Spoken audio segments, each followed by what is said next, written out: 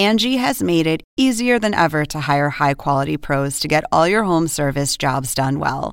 Just bring them your project online or with the Angie app, answer a few questions, and Angie will connect you with local pros who match your specific needs. Or book a service instantly at an upfront price. So join the millions of homeowners who use Angie to care for their homes and get your next home service job done well. Download the free Angie mobile app today or visit Angie.com. That's ANGI.com. Welcome to an HBO podcast from the HBO Late Night series, Real Time with Bill Maher. Okay, here we are on overtime. Okay, John, the title of your book is The Big Lie, a line that Trump parroted and Republicans have perpetuated. How does our nation overcome this? Is it even possible? Well, certainly it is very much still with us. The big lie didn't begin or end on January 6th. Donald Trump planted the seeds years before. He spent years hijacking the Republican Party, the conservative media, with lie after lie, getting them to believe the big one, which is about his false claims election fraud. But we're still seeing it now. We've seen states use it. As Republican-controlled state legislatures use it to restrict access to the ballot in more than a dozen states. We have seen candidates right now for the midterms not just saying that they want to still overturn the 2020 election, nearly 2 years out, but won't commit to conceding if they were to be defeated this fall. It is a litmus test for the Republican Party. And we're also seeing the negative impact in the polls. More and more Democrats also feel they can't necessarily trust election results. It is going to be one of the defining issues for our democracy this cycle through 2024 and beyond, being able to restore the American people's faith in the government, that not just they have the ability to vote, but their vote will be counted correctly and that the actual winner is installed into power. And it is going to take education, and it is going to take people from both parties speaking out against it. And we're seeing very little of that, certainly from the Republican side right now. So look, I had a chapter in my book dedicated to this. I don't disagree with the premises of your book. I will tell you that it must seem that Stacey Abrams is a bit of a Republican. She's somebody who's running for executive office, top office in Georgia, for the governor's mansion, who has not yet conceded the last race, who claimed that race was stolen from her by Brian Kemp, allegedly one of the same people who stole the race from Donald Trump. Yeah, I've heard this on the show before. I got to just call bullshit on this. It's just it's just such silly whataboutism. Yes, you pick out the one example on the left, one example among Democrats that is not nearly as consequential as what is going on in the entire Republican Party, including the leader of the party, Donald Trump. And that's the answer, Stacey Abrams. It's a bullshit answer, man. It's a bullshit answer. With all due respect, it's a bullshit answer to a giant. It's a giant problem that exists almost exclusively on one side. Yeah, with all due respect, Bill, I will tell you, speaking as somebody who's right of center, was very clear about the fact that Trump lost the election, and I was disappointed that he did not accept that result. But it does irritate me a little bit when people on the left unidirectionally point the finger at Trump without looking at, take the Iowa election last time, all right? Nancy Pelosi refused to seat somebody, or almost refused to seat somebody who was elected out of the state of Iowa. Even if you take a lot of the narratives now, as you said, impacting the left into willingness to accept election results, I think it's really important that everyone who at least points to someone in their tribe or on the other side points to someone in their own tribe, or else we're not going to have faith in either side of the electoral system.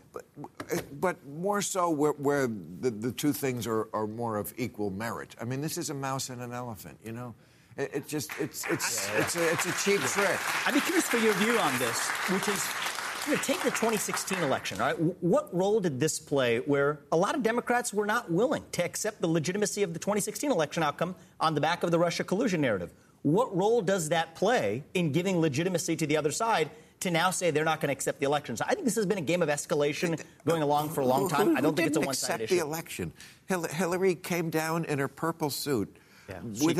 Before she went to bed. Before committing to start the impeachment hearings on the other side, on the back of a Russia collusion narrative that the impeachment was not about Russia collusion. The impeachment was about Ukraine. The impeachment was about the Ukraine scandal. Right. There were certainly Democrats who were unhappy. There were Democrats who certainly were. We saw the protest, the Women's March, the day after Trump's inauguration, but Hillary Clinton conceded the election the next morning. Yes. There were even one or two lawmakers who, on January 6th of 2017, said Trump. There were like two lawmakers who suggested that Trump shouldn't be seated. They might protest, and you know who shot them down? Vice President Joe Biden, who was overseeing the Senate at that time, said, no, we're moving on. Donald Trump is elected And you know president. who shot down the other side is Mike Pence, who said, I'm certifying the results of this election. So I just think that there were thousands of people outside trying to break into the Capitol at that. Right, and no one is saying that there aren't millions and millions of good Republicans who are not Trumpers. Or maybe they like Trump, but they still don't think he won the election. And they said so. And yes, not just Mike Pence, Mitch McConnell, Bill Barr, Liz Cheney. None of these were on my favorites list. But they did the right thing. They are what I call as good as it gets Republicans. No, I'm talking it's the liberals now. Yeah. Because before the impeachment trial, if you had went down the list of what Liz Cheney is for, I mean, she would be booed roundly, and now liberals cheer her. Because that is as good as it gets. And that's what I think everybody in this country has to understand. You're never going to get people who see the world the way you do. And they don't have to. But when push came to shove, there are Republicans who did the right thing. The argument you are making is a false equivalency. So I'm not making equivalence, though. This is not a problem a giant problem on both sides. It is a giant problem on one side. I view it through a beyond partisan lens. Okay, at the end of the day. Well, you shouldn't, because it's a partisan issue. So I disagree with that. I respectfully disagree. I think that the threats to democracy, are plural. For me, I'll tell you where I'm coming from here. Where I'm coming from is the best measure of the health of a democracy, to me, you know what it is? It is the percentage of people who feel free to say what they actually think in public. It's not the votes that are cast. That's just fetishizing the act at the end of the process.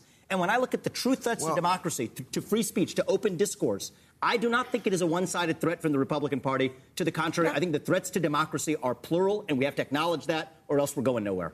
Well, but the votes that cast do matter, because those are putting people in office who are making public policy and passing laws and nominating justices to the Supreme Court. So, I mean, I think that's more of an impact also on personal liberties than just the ability to speak out. Yes, and to your point about other existential threats, which both sides use, and by the way, both sides use the phrase big lie.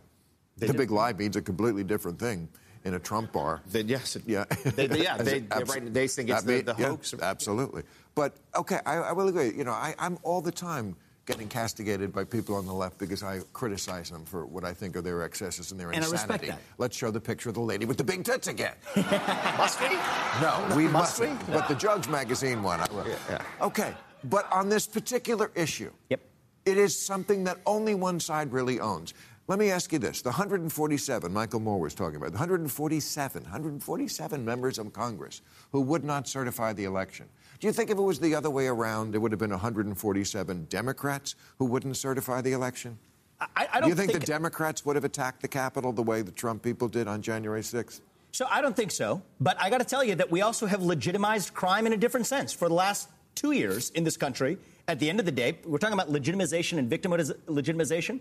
Well, at the end of the day, I think a lot of the crime that we're seeing in cities across the country is because of democratic legitimization of breaking laws of a different kind. Now, that's not the threat to democracy point, but I want to come back. It's not, again, it's a false equivalency. Well, yes, I mean, I think we're getting nowhere by pointing partisan fingers. I think we are not moving the ball forward by partisanizing what is a fundamental erosion of citizens' mistrust of our institutions. I'm sorry. And that's the problem. My compass goes toward what is true. If it points toward partisanship, I have to do it. I'm not going to put it off the table if one side is doing something and the other isn't. Now, is it wrong that you can walk into a Walgreens and shoplift? Of course it is. It's not that out of the ordinary, and it's eminently fixable. And it probably will be. It's a whole different kettle of fish from democracy is hanging by a thread, because a lot of people are under the impression that if they don't get the most amount of votes, it doesn't matter. Right. It doesn't matter who got the most amount of votes. That's new. There are Republican candidates on the ballot, not Democratic candidates. There are Republican candidates on the ballot in a number of state elections who have not said they would certify the election results. That were done. That they would find the way to potentially pick their favorite to be in place. That is, you know. I mean, look, on the back of Bush v. Gore, there were Democrats who did not certify the result of that election. So I'm just saying that this is... Again, another guy who conceded. Yeah. Al Gore, who had every reason to stick it out, and he didn't.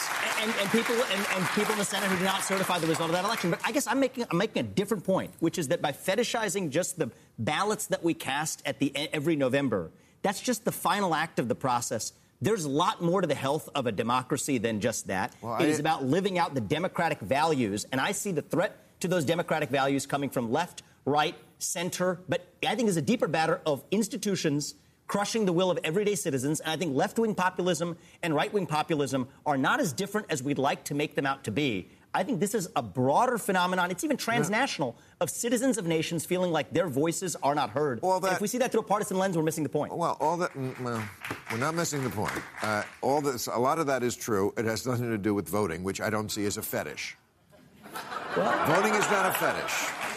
At the end of the day, you know what? I think a lot of citizens. So let me take a democratic attack on the legitimacy of elections. The way we're banding about the word Jim Crow. Okay, at the end of the day, we're applying Jim Crow as a label to asking people to show an ID to vote. My view is that at the end of the day, if you can Google where do I vote, at the end of the day, it probably doesn't fit the Jim Crow label. And you know what? Georgia, more people are voting this year than voted before the allegedly voter suppressive laws that were passed. Those are also described under the same banner of threats to democracy. And I think that this is a too low resolution, too sloppy of a way of pointing to Republicans. You're bringing up a lot of things about the left, which I would agree with, where they have gone off the rails, or they're making some mistake, or they're excessive in one way.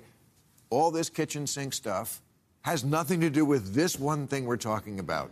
Fundamental democracy, voting, guy with the most votes wins, and we have to elect, we have to respect that. It was always the jewel in our crown, peaceful transfer of power. It's the one that other countries could not manage. So many other countries had trouble with this one. How do you pass the baton? I mean, I feel like the argument, I just wrote a book explicitly calling out Trump and saying that at the end of the day, it was Trump victimhood that failed the country. He lost the election. He should have admitted it and moved on. So I'm not trying to be some apologist here. But at the end of the day, I think that having said that, it's really important to look 360 degrees. It's a lot easier to point to somebody else than it is to look in the mirror. It is.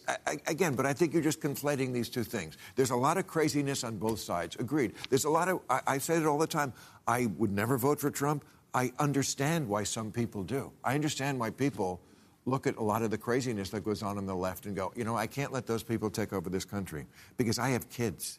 And, you know, what my kids are having to see every day in school or whatever they're coming home and talking people about. And, you know, men are pregnant now. And, you know, just stuff that drives people has nothing to do with what we're talking about on this one area of voting and democracy. I agree. The left is nuts, too. But on this one area, they're not the guilty ones. They're not the guilty ones, and it's much more important. Much more important.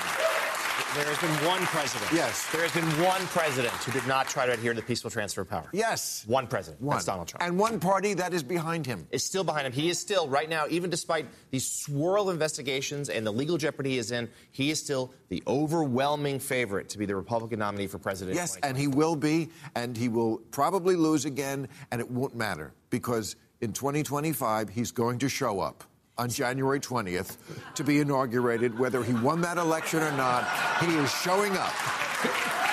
He's got his suit picked out. So the tie? I think. The red tie. Okay. What do you think? The red tie? Yeah, I think the red tie. I think he's going to go with the red tie. So look, I mean, I think that in what I worry about is each party up in the ante. So in 2016, you had a party in power that used police force to attempt to place a mole in the campaign of the opposition party. This is now if you go to 2024, now you have a president in office that's declaring his enemies, at the end of the day, domestic terrorists using police power to ultimately silence political opposition. You think when the tables turn, that isn't going to escalate in the other direction? You're going to see Democrats upset about it when that's going to happen. I think it's quite likely to happen that we continue to play this game of escalation unless we see this through a lens that these are the rules of the road. It's not a partisan thing. It's a rules of the road question. You don't use power to silence the opposition party, period. To me, that's the real threat to democracy. I think that, look, the White House is critiquing. You can always pick the raisins out of the raisin bread, but it's mostly a loaf of bread. I